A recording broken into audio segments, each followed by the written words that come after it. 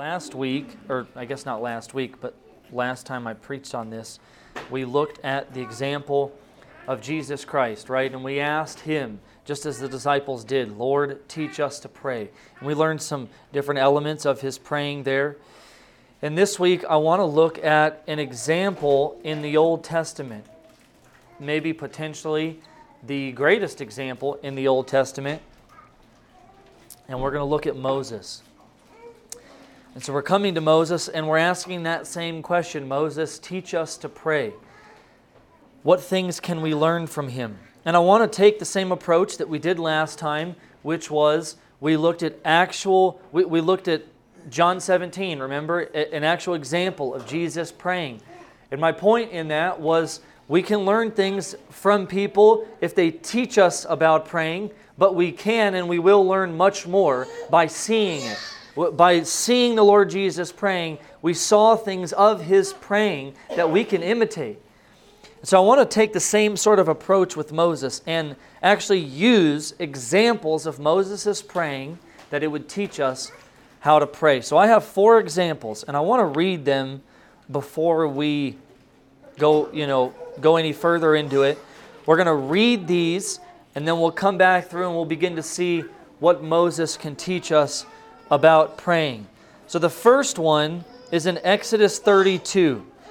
Now we're going to come back to each of these a number of times through the message. So, maybe just try to keep your place there because we're going to kind of move through them back and forth a bunch. But the first one is in Exodus 32, and I want to read verses 7 through 14. This is the situation where Moses was up on the mountain. The Israelites made this golden calf.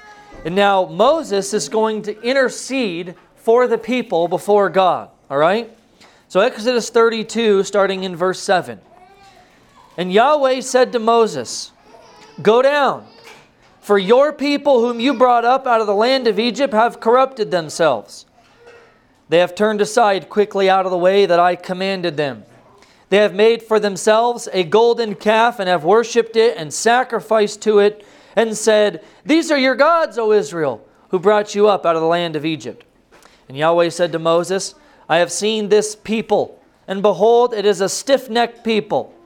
Now therefore let me alone, that my wrath may burn hot against them, and I may consume them, in order that I may make a great nation out of you.' But Moses implored Yahweh his God and said, 'O Yahweh, why does your wrath burn hot against your people, whom you brought out of the land of Egypt with great power and with a mighty hand? Why should the Egyptians say, with evil intent did he bring them out, to kill them in the mountains and to consume them from the face of the earth? Turn from your burning anger and relent from this disaster against your people. Remember Abraham, Isaac, and Israel, your servants, to whom you swore by your own self, and said to them, I will multiply your offspring as the stars of heaven, and all this land that I have promised I will give to your offspring, and they shall inherit it forever.' And Yahweh relented from the disaster that He had spoken of bringing on His people." The next one, Exodus chapter 33. We're going to read 1 through 6 and then 12 through 17. Now this is when God is now commanding Israel to depart from Sinai, to move on. And God is going to tell them, I'm not going to go with you. And then Moses is going to pray. So 33 starting in verse 1. And Yahweh said to Moses, "Depart, go up from here, you and the people whom you have brought out of the land of Egypt, to the land of which I swore to Abraham, Isaac, and Jacob, saying, to your offspring I will give it. I will send an angel before you, and I will drive out the Canaanites, the Amorites, the Hittites, the Perizzites, the Hivites, and the Jebusites. Go up to a land flowing with milk and honey, but I will not go up among you, lest I consume you on the way, for you are a stiff-necked people." Now look to verse 12. Moses said to Yahweh, "See, you say to me, bring up this people, but you have not let me know whom you will send with me. Yet you have said, I know you by name, and you have also found favor in my sight. Now, therefore, if I have found favor in your sight, please show me now your ways, that I may know you, in order to find favor in your sight. Consider, too, that this nation is your people. And he said, my presence will go with you, and I will give you rest. And he said to him, if your presence will not go with me, do not bring us up from here. For how shall it be known that I have found favor in your sight, I and your people? Is it not your going with us, so that we are distinct, I and your people, from every other people on the face of the earth? And Yahweh said to Moses, this very thing that you have spoken I will do, for you have found favor in my sight, and I know you by name. The next one in Numbers chapter 11.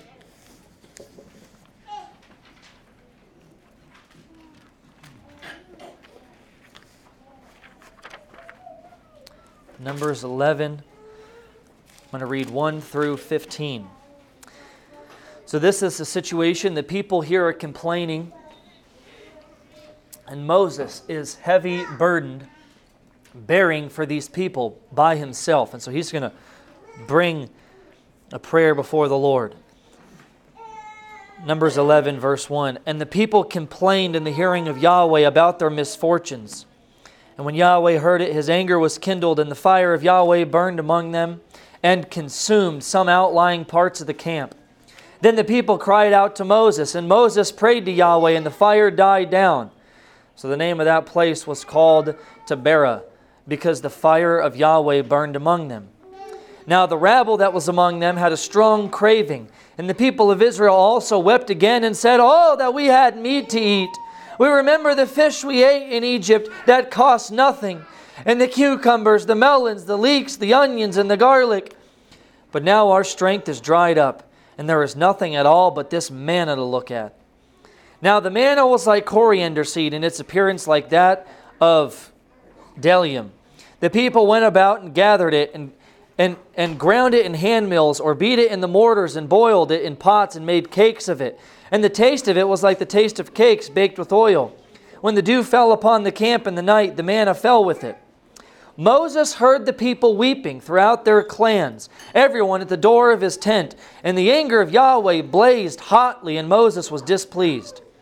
And Moses said to Yahweh, why have you dealt ill with your servant? And why have I not found favor in your sight, that you lay the burden of all this people on me? Did I conceive all this people? Did I give them birth, that you should say to me, carry them in your bosom, as a nurse carries a nursing child, to the land that you swore to give to their fathers? Where am I able to get meat to give all this people? For they weep before me and say, give us meat that we may eat. I am not able to carry all this people alone. The burden is too heavy for me. If you will treat me like this, kill me at once, if I find favor in your sight, that I may not see my wretchedness. And the last one, Numbers 14. I'm going to read 1 through 20. This is when the people are refusing to enter into the promised land. Those spies come back, they give a bad report, and the people don't want to enter in. And here's what takes place. Then all the congregation raised a loud cry, and the people wept that night.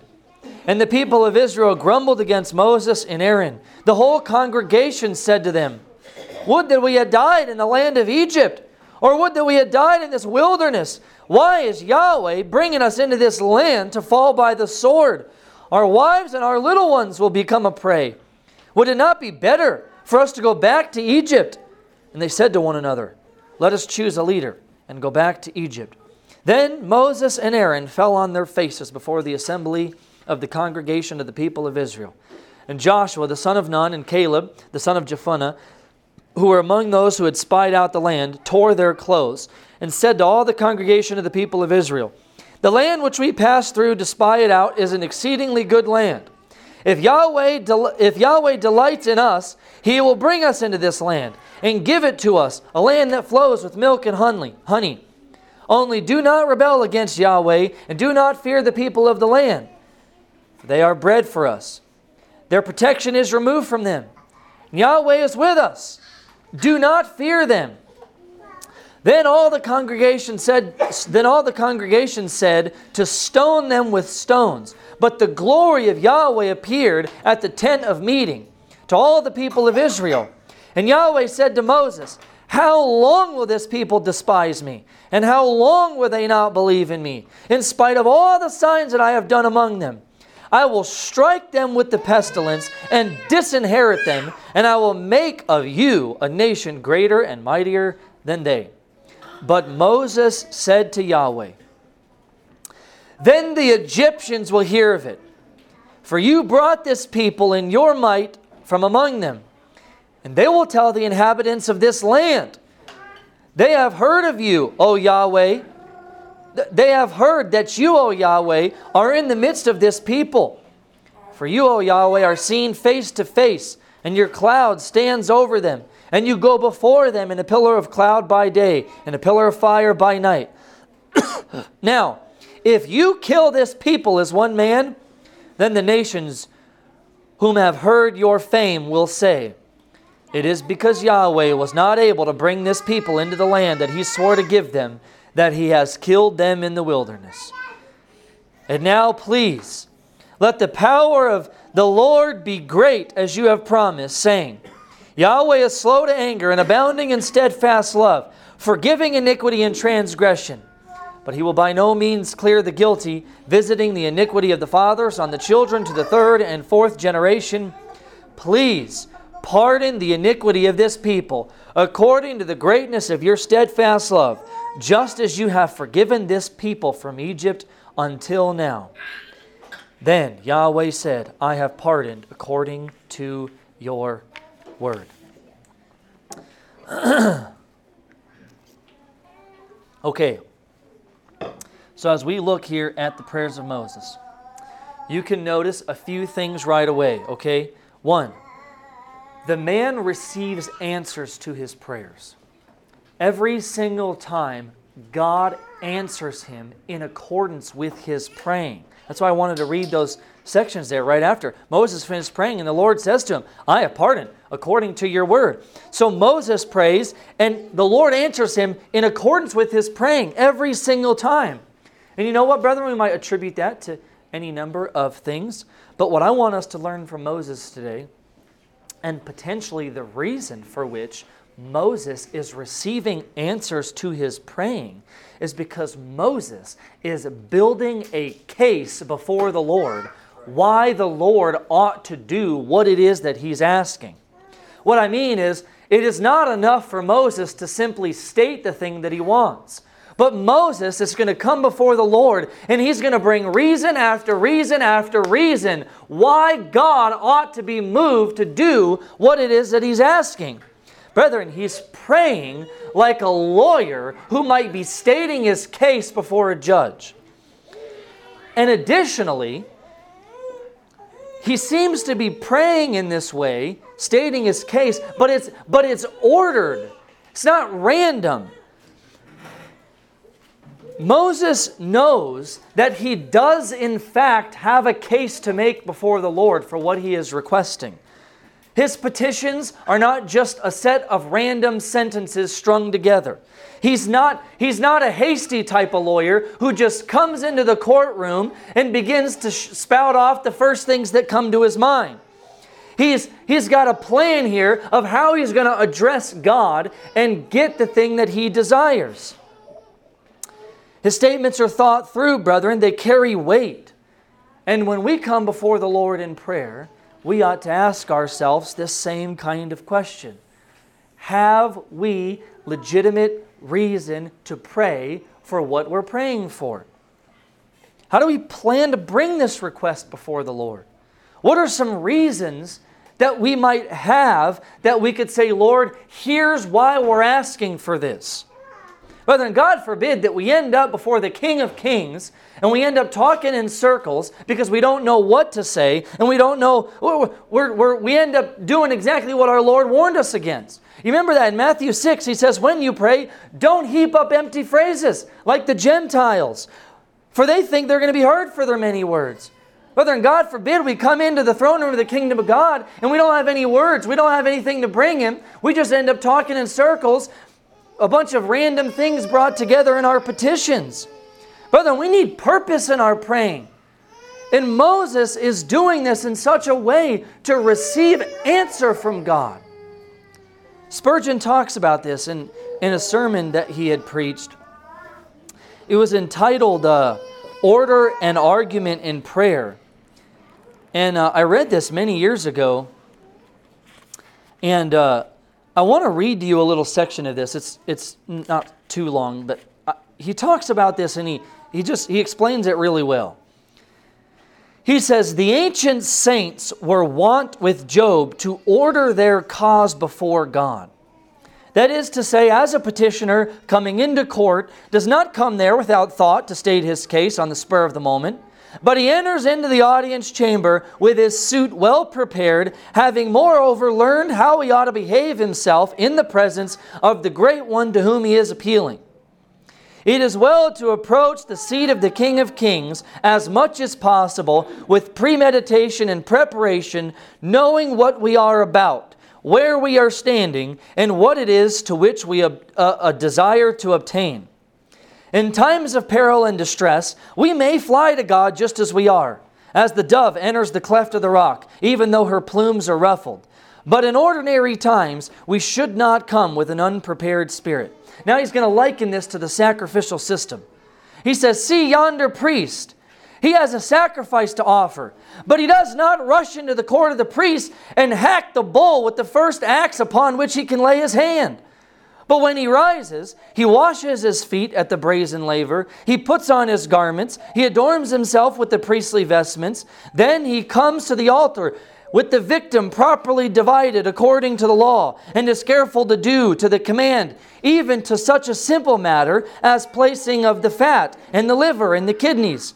And he takes the blood in the bowl and pours it in the appropriate place at the foot of the altar, not throwing it just as it may occur to him. And he kindles a fire, not with common flame, but with the sacred fire from off the altar. Now this ritual is all superseded, but the truth which it taught remains the same. Our spiritual sacrifices should be offered with holy carefulness. God forbid that our prayers should be a mere leaping out of one's bed and kneeling down and saying anything that comes first to hand. On the contrary, may we wait upon the Lord with holy fear and sacred awe. Now you can see, brethren, right? The point. And you know what? We see Moses praying this way.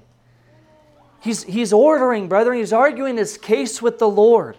And this is what I want us to learn from Moses this morning. But you might think to yourself, right? Because we hear these words, argument, ordered, case, and these things kind of might sound contentious. And you might think to yourself, okay, this idea of praying, ordering an argument or a case before the Lord kind of sounds maybe a little bit irreverent. I'm not sure if I want to follow Moses in that kind of thing. But I want to remind you of two things, brethren. The first is this, what was said of Moses. Numbers 12:3.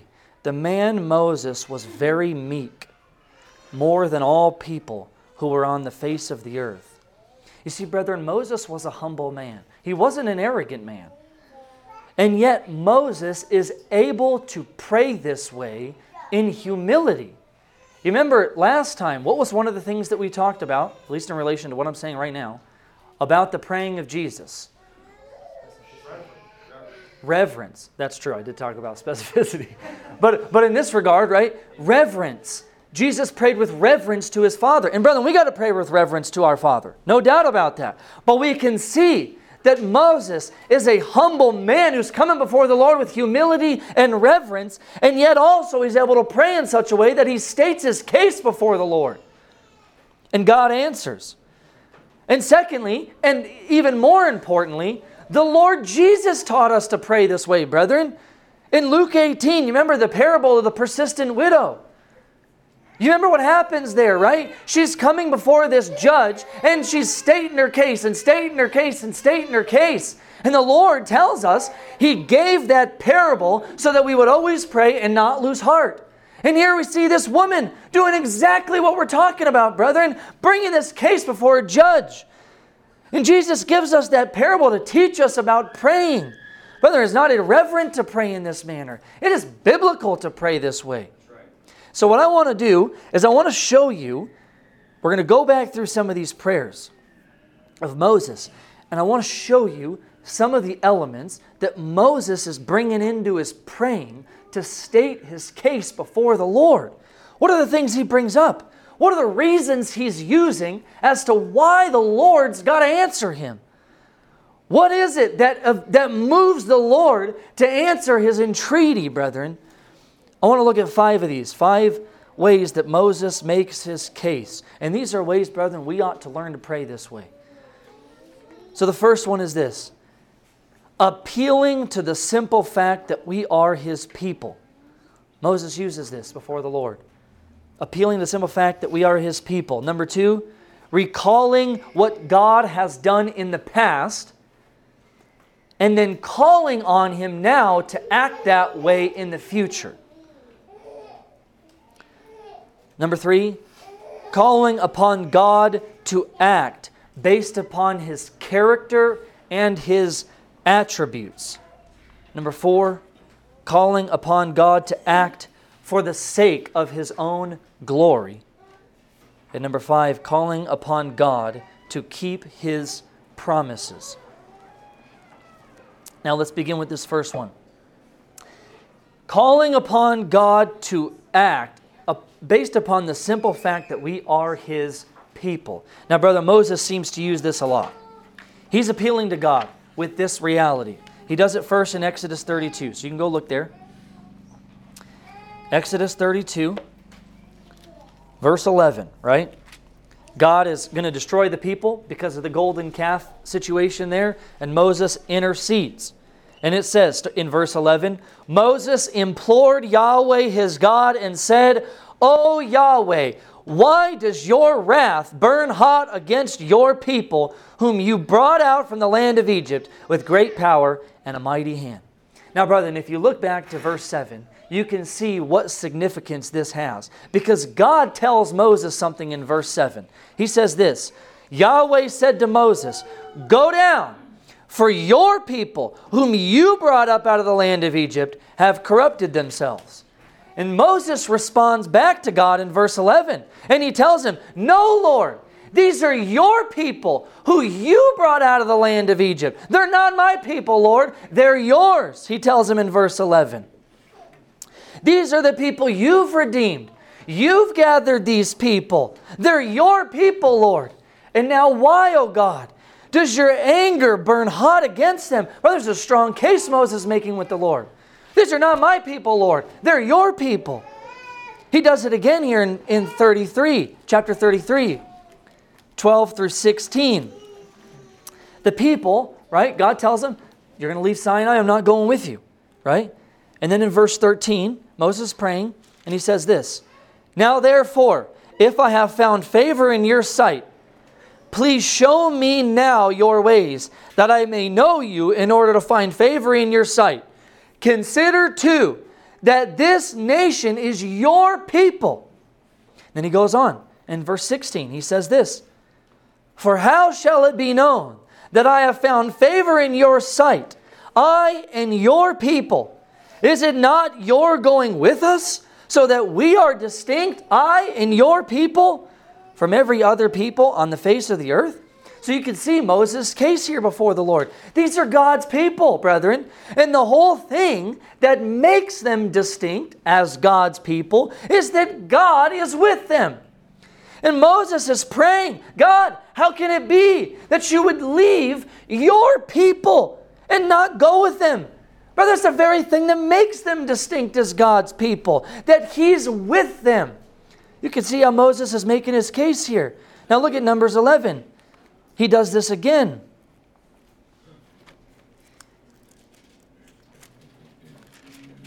Numbers 11. The people here, they're rebelling again. Moses is weary, and so he prays here to the Lord, starting in verse 11. Moses said to Yahweh, "Why have you dealt ill with your servant? And why have I not found favor in your sight, that you lay the burden of all this people on me? Did I conceive all this people? Did I give them birth, that you should say to me, carry them in your bosom as a nurse carries a nursing child to the land that you swore to give their fathers? Where am I to get meat to give to all this people? For they weep before me and say, give us meat that we may eat. I am not able to carry all this people alone. The burden is too heavy for me. If you will treat me like this, kill me at once, if I find favor in your sight, that I may not see my wretchedness." So, brethren, Moses is desperate here, brethren. Desperate. And his prayer is, Lord, I did not conceive this people. What's the point? You did, Lord. These are your people. These are not my people, God. These are you made this people, and I am not able to bear them up, Lord. Won't you help me for the sake of your people? Now, brethren, this is a powerful way to pray before the Lord. Because, listen, God loves His people. And He desires to do them good. You know the words of our Lord in Matthew 7. If you then who are evil know how to give good gifts to your children, how much more will your Father who is in heaven give good things to those who ask Him? Brethren, your Father desires to give good things to His children, just as you, parents, delight to give good things to your children. Is this not true?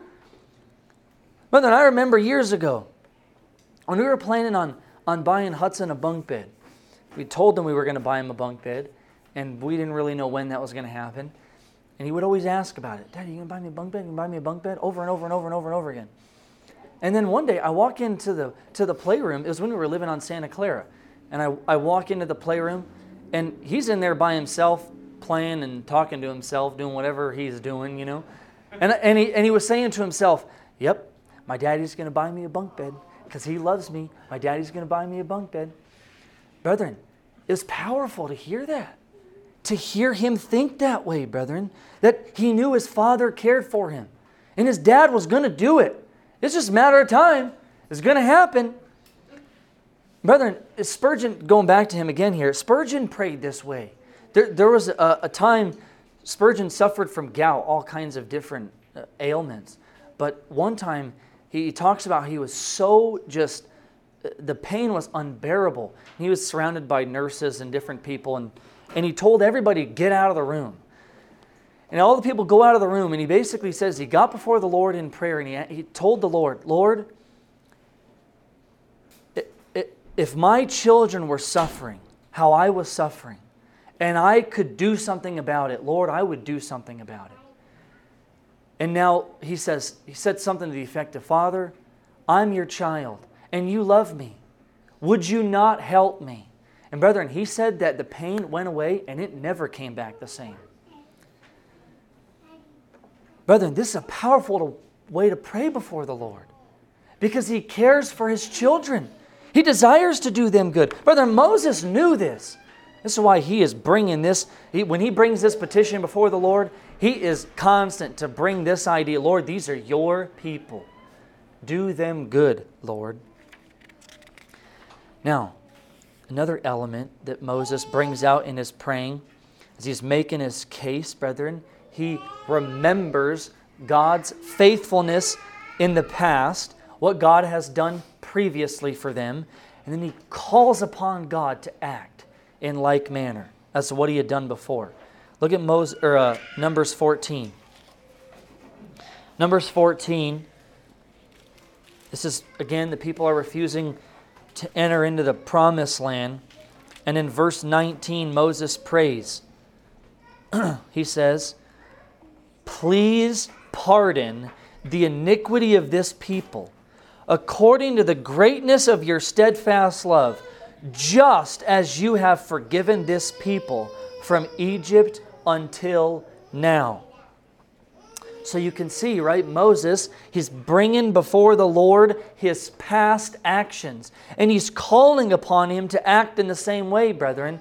He's saying to him, Lord, this people, yes, they're rebellious. But they were rebellious before. And Lord, you were merciful towards them before.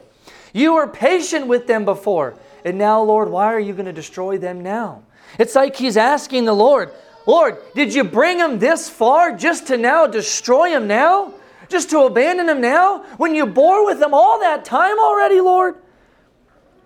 Again, brother, this is powerful before the Lord. Because God is not one to abandon His purposes. Remember, Numbers 23:19. God is not a man that He should lie, or a son of man that He should change His mind. Has He said, and will He not do it? Or has He spoken, and will He not fulfill it? Brethren, if God has acted in such a way in the past, it ought to be powerful for us to appeal to Him to act that way again, brethren, for us in the future. Brethren, when God saves one of your family members, appeal to Him to do it again. Lord, you saved so-and-so, now save that person. You did it once, Lord, do it again. When God gives us some fruit down at the abortion mill, brethren, appeal to God to do it again.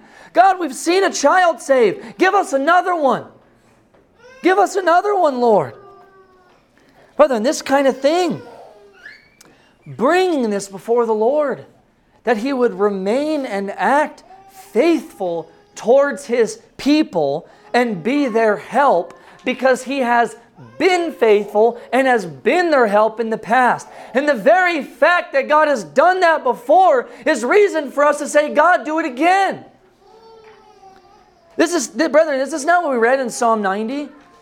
The top of that psalm, it's a prayer of Moses.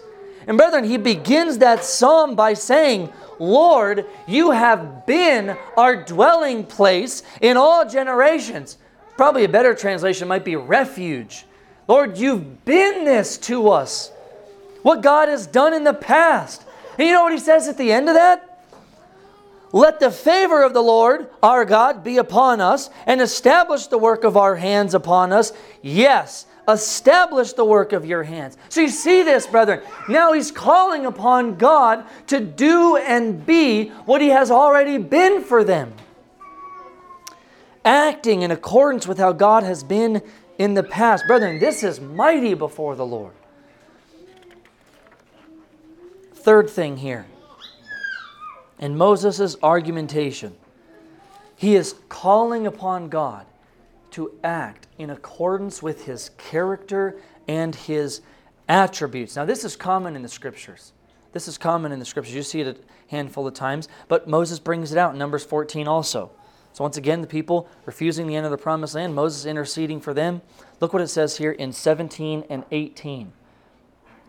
And now, please, let the power of Yahweh be great as you have promised, saying, the Lord, Yahweh, is slow to anger and abounding in steadfast love, forgiving iniquity and transgression. But He will by no means clear the guilty, visiting the iniquity of the fathers on the children to the third and fourth generation. Now, you see, Moses is saying, Lord, you are slow to anger. You are abounding in steadfast love.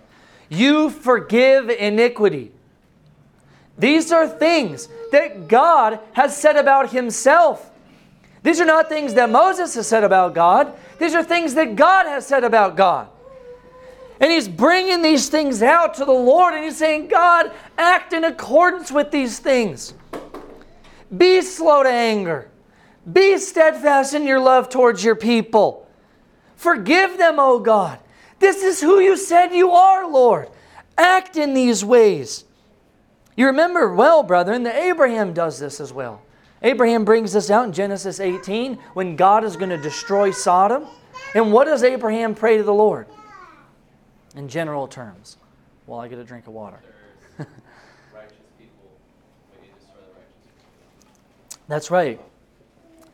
He says, will you indeed sweep away the righteous with the wicked? Far be it from you, he says, to do such a thing, to put the righteous to death with the wicked, so that the righteous are as the wicked. Far be it from you, shall not the judge of all the earth do what is just? Abraham appealing upon God's character, upon God's attributes, to not destroy that city if he could find but 10 righteous in it. Now, you know, obviously, brethren, right? City gets destroyed because there isn't but 10 righteous people in that city. But nevertheless, the case that Abraham is making before the Lord is the same. He's appealing to God upon his character and upon his attributes. Brethren, powerful way to pray before the Lord. The fourth thing here, as Moses is building his case, he appeals to God to act for the sake of his own glory. Now, brethren, this is big. This is big before the Lord because God is about his own glory, brethren. And rightfully so, right? Remember Psalm 46, verse 10? Be still and know that I am Lord. I will be exalted among the nations. I will be exalted in the earth. God desires to be exalted and glorified, brethren. And when God's glory is at stake, he's going to act, brethren. Moses knows this. He brings this out. Look at Exodus 32. Exodus 32. Look at verse 12. Moses is interceding for these people, brethren. And look at what he says to the Lord. Lord, why should the Egyptians say, with evil intent did he bring them out to kill them in the mountains and to consume them from the face of the earth? Turn from your burning anger and relent from this disaster against your people. He does the same thing again in Numbers 14. Go look at that. Numbers 14, starting in verse 13. It says, but Moses said to Yahweh, then the Egyptians will hear of it. For you brought this people in your might from among them, and they will tell the inhabitants of this land. They have heard that you, O Yahweh, are in the midst of this people. For you, O Yahweh, are seen face to face, and your cloud stands over them. And you go before them in a pillar of cloud by day, and in a pillar of fire by night.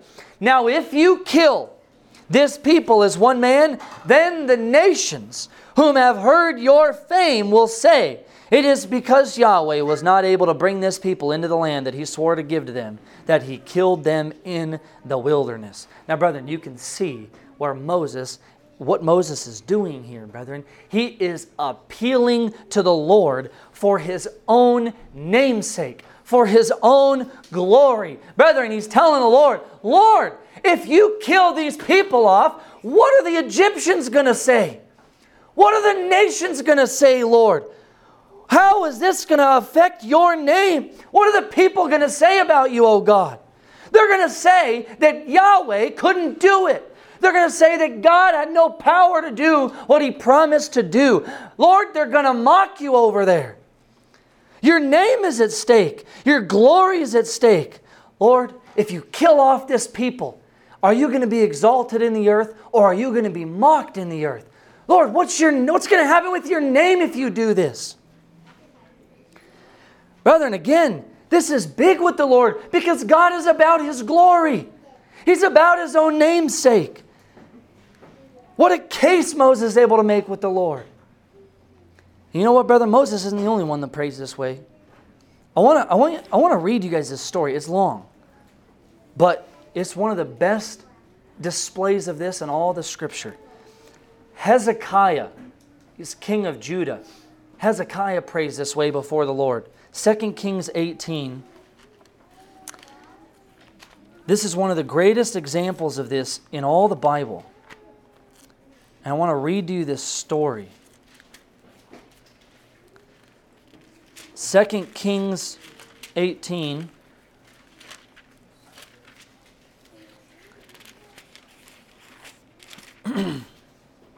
If you look there in verse 13, you can see what's happening here, okay?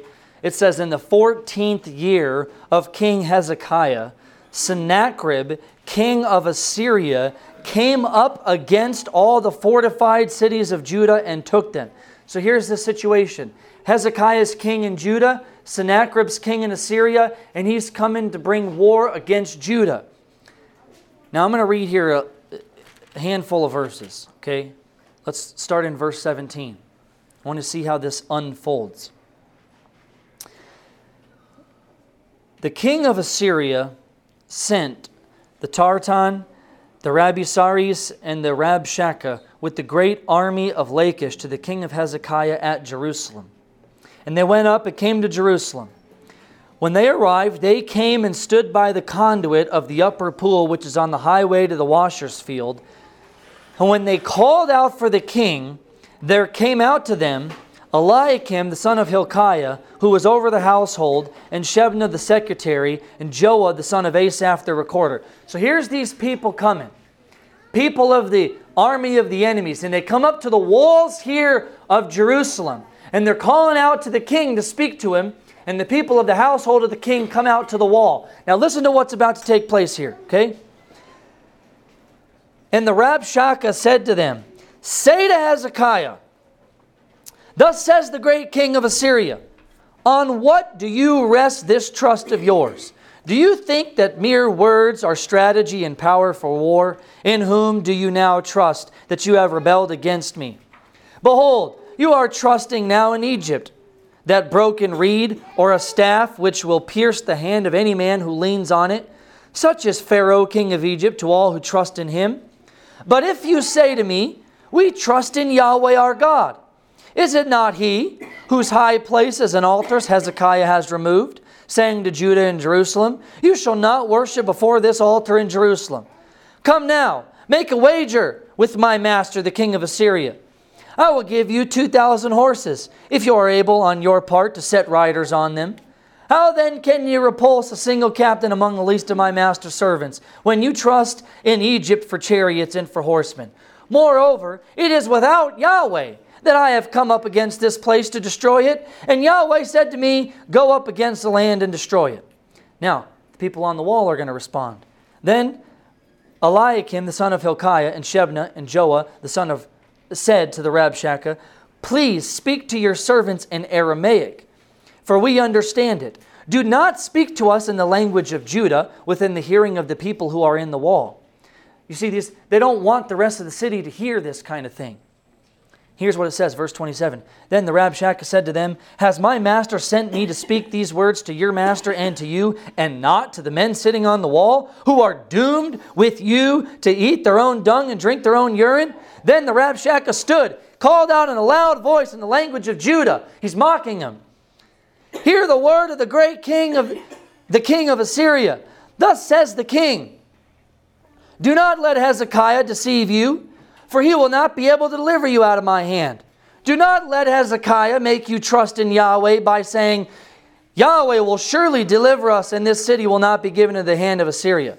Do not listen to Hezekiah, for thus says the king of Assyria, make your peace with me, and come out to me. Then each of you will eat his own vine, and each one his own fig tree, and each one of you will drink the water from his own cistern, until I come and take you away to a land like your own land, a land of grain and wine, a land of bread and vineyards, a land of olive trees and honey, that you may live and not die. And do not listen to Hezekiah when he misleads you by saying, Yahweh will deliver us.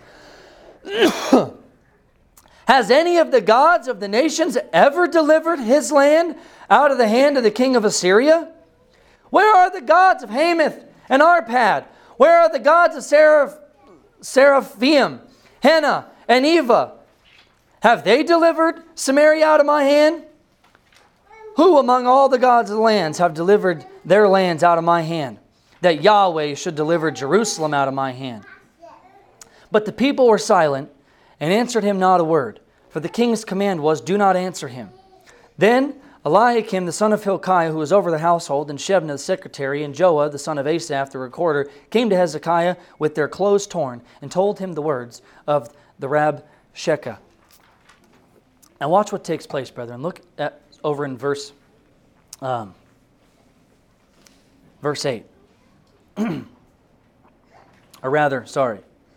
Verse 10 of chapter 19. Here's this letter, okay? They send now this letter to Hezekiah. And here's what the letter says, starting in verse 10. Thus shall you speak to Hezekiah, king of Judah. Do not let your God, in whom you trust, deceive you by promising that Jerusalem will not be given into the hand of the king of Assyria. Behold, you have heard what the kings of Assyria have done to all lands, devoting them to destruction. And shall you be delivered? Have the gods of the nations delivered them? The nations that my fathers destroyed? Gozan, Haran, Rezeph, and the people of Eden who were in Telassar? Where is the king of Hamath, the king of Arpad, the king of the city of Sepharvaim, and the king of Hena, or the kings of Eva? Hezekiah received the letter from the hand of the messengers and read it. Hezekiah went up to the house of Yahweh, spread it before Yahweh. And Hezekiah prayed before Yahweh and said, O Yahweh, the God of Israel, enthroned above the cherubim, you are the God, you alone of all the kingdoms of the earth. You have made heaven and earth. Incline your ear, O Yahweh, and hear, and open your ears, O Yahweh, and see. Now here's what he's saying, brethren. Open your ears, O Lord, and see, and hear the words of Sennacherib, which he has sent to mock the living God. Truly, O Yahweh, the kings of Syria have laid waste the nations and their lands, and have cast their gods into the fire, for they were not gods, but the work of men's hands, wood and stone. Therefore they were destroyed. So now, O Yahweh our God, save us, please, from his hand, that all the kingdoms of the earth may know that you, O Yahweh, are God alone.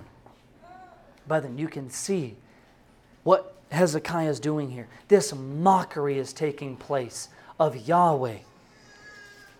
And Hezekiah receives this letter, brethren, and he takes it before the Lord, and he spreads it out before God. And he tells him, God, you know what Sennacherib said. You know what these people think. Act. Act, O God, for your own name's sake, that the world might know that there is no God but Yahweh. Brethren, remember what Elijah said on Mount Carmel. He has those prophets of Baal there. And you know what he asks them? Where is your God?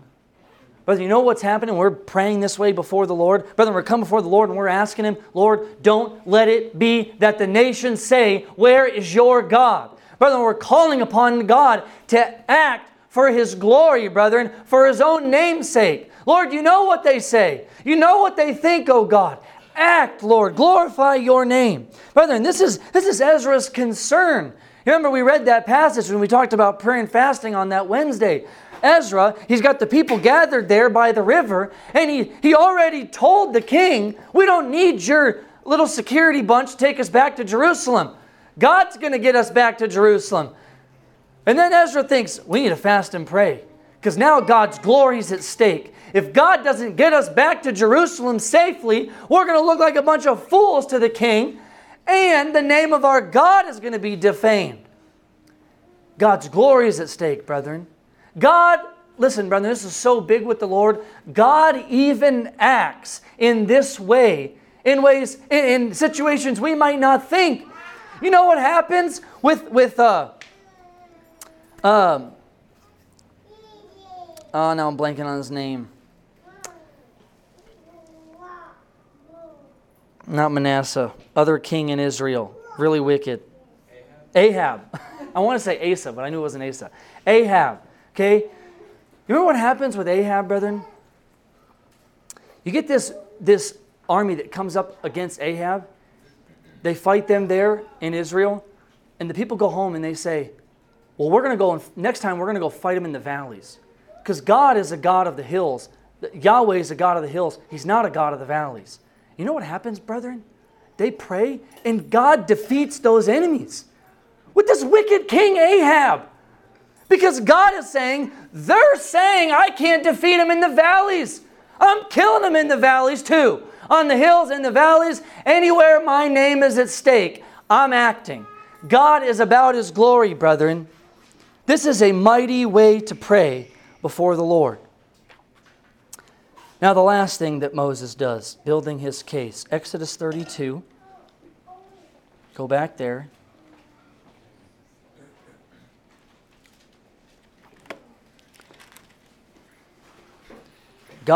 Moses is calling upon God here to act in accordance with His promises. Exodus 32, verse 13. He says, remember Abraham, Isaac, and Israel, your servants, to whom you swore by your own self, and said to them, I will multiply your offspring as the stars of heaven, and all this land that I have promised I will give to your offspring, and they shall inherit it forever. So Moses, he's looking back now to the promises that God has made. And he realizes, brethren, that although Israel in this moment is rebellious and God is ready to strike them down, Moses knows, Lord, you can't. You can't, because you promised something. He knows God's character. He knows God can't go back on His promises. He knows that God promised to Abraham to bring his descendants into that land. And so he takes this promise and he holds it up before the Lord. And he says, Lord, you promised. You got to remember your promise, Lord. Don't abandon your promise. Well, Moses, it's like he's thinking what we have in Hebrews chapter 6. You know what happens there? The author of Hebrews says God swore a promise to Abraham. And when he did, he swore by himself, because there's no one greater to swear by. And he goes on to say that when God gave this promise to Abraham, He sealed it with an oath, and it made it unchangeable, because it is impossible for God to lie. Brethren, when God makes a promise, He keeps it. When God makes a promise, brethren, every single time, not 99%, 100% of the time, God keeps His promises. God is never unfaithful to His promises. And Moses, he's making his case before the Lord, brethren, and he holds this promise up before him that God Himself made. And he calls upon God to be faithful to His promises. Now, brethren, again, those of you who have kids, you know this. This is a powerful thing, brethren. I can't be the only one here that's ever, maybe some of you already know where I'm going. I can't be the only one that's ever experienced this thing. Any of you ever made a promise to your kids? And maybe you forgot about it, but they didn't forget about it. And you know what, brethren? They come to you and they say, Dad, Mom, you said you would do this. You promised you would do this. You know, every morning I tell Hudson I'll read a chapter of Pilgrim's Progress to him in the morning. And he's in the morning, there he is, the book. You said. You said. He's holding me to it. But immediately, right, if you've ever entered into that situation, your children bring that up to you, what is your sense immediately? I got to be faithful to my word. Cannot go back on my word. Brother, this is what we're doing. We're bringing the promises of God before Him. We're bringing those promises back to the Lord, and we're saying, Lord, you said you would do this. Lord, we didn't make this up. We didn't decide that this would take place. Now, sometimes we want to do that, and it's not a promise God made. Sometimes my kids do that too. Dad, you said I could do this. No, I didn't say you could do that. I didn't promise you that. You know. But brethren, if we have a promise before the Lord, right? Brethren, what power this is. I'm telling you, brethren, there's no better way to pray than this way. To bring promises that we have in the Scriptures. And you know what, brethren? If you have a promise in the Scriptures, there is no need for ifs or buts in any prayer to be offered if you have a promise. No, Lord, if this, Lord, if that. Brethren, if you have a promise, you have a guarantee from God that He will do what you're asking. Listen, just an example. James 1:5. If any of you lacks wisdom, let him ask God, who gives generously to all without reproach, and it will be given him. Brethren, if you are in a situation where you are in need of wisdom, you have a text right here that promises you wisdom. You will get wisdom if you ask for it. Now you remember, right? What does he say after this? Come in faith, right? You got to come in faith, because if you doubt, you best not suppose you're going to receive anything from the Lord.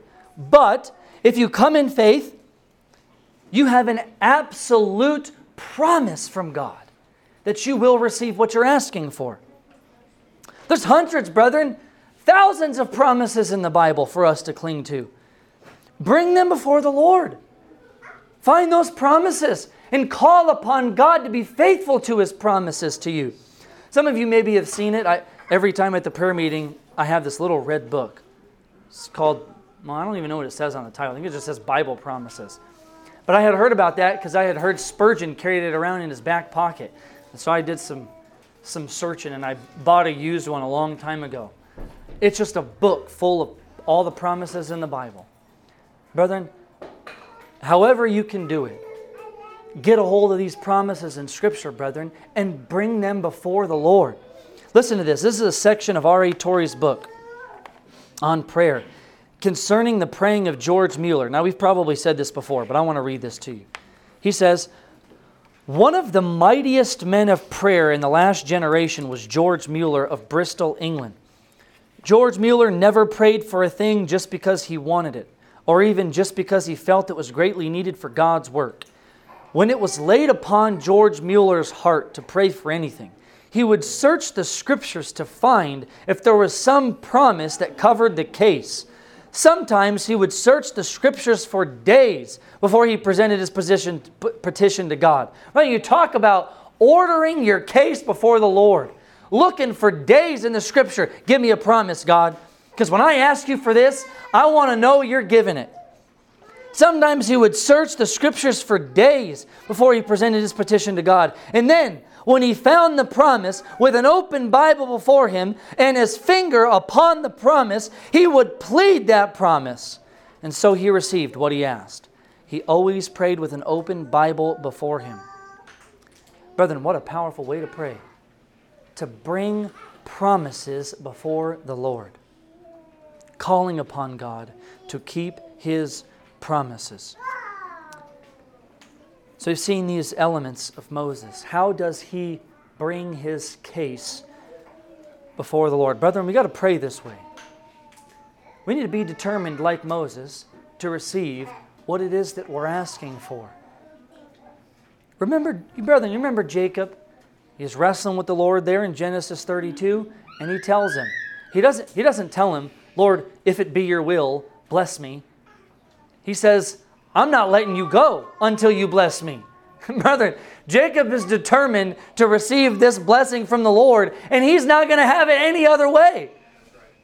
Brethren, may God help us to pray like this, brethren, to come with an ordered case before the Lord, brethren, to lay an argument out. Lord, here's why we need this. And Lord, we need it for this. And we need it for this. And we need it for this. And Lord, your name's sake. And Lord, what about this over here? And we got all these reasons to say to the Lord, God, please do what we're asking you. Brethren, may God help us to pray this way so that we would see answers to our petitions, brethren. Don't you want that? Don't you want answers? For God to answer your prayers, brethren? I was just praying this morning, and what came to my mind, I was thinking of, again, going back to George Mueller. I mean, the way that he intentioned himself to live, he did it for a very particular reason. And he says in the beginning of his autobiography, he wanted to live that way so that the people of God would know that God answers prayer. I mean, what a God-glorifying thing that is.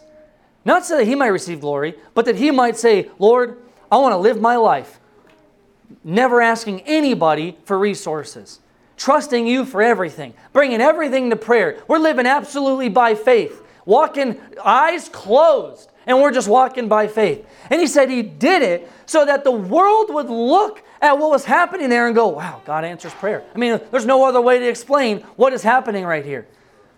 Brother, may God help us, brother. May God help us to pray in this way, that we would see God moved to act for the sake of His people, for the sake of His own glory. Let me pray.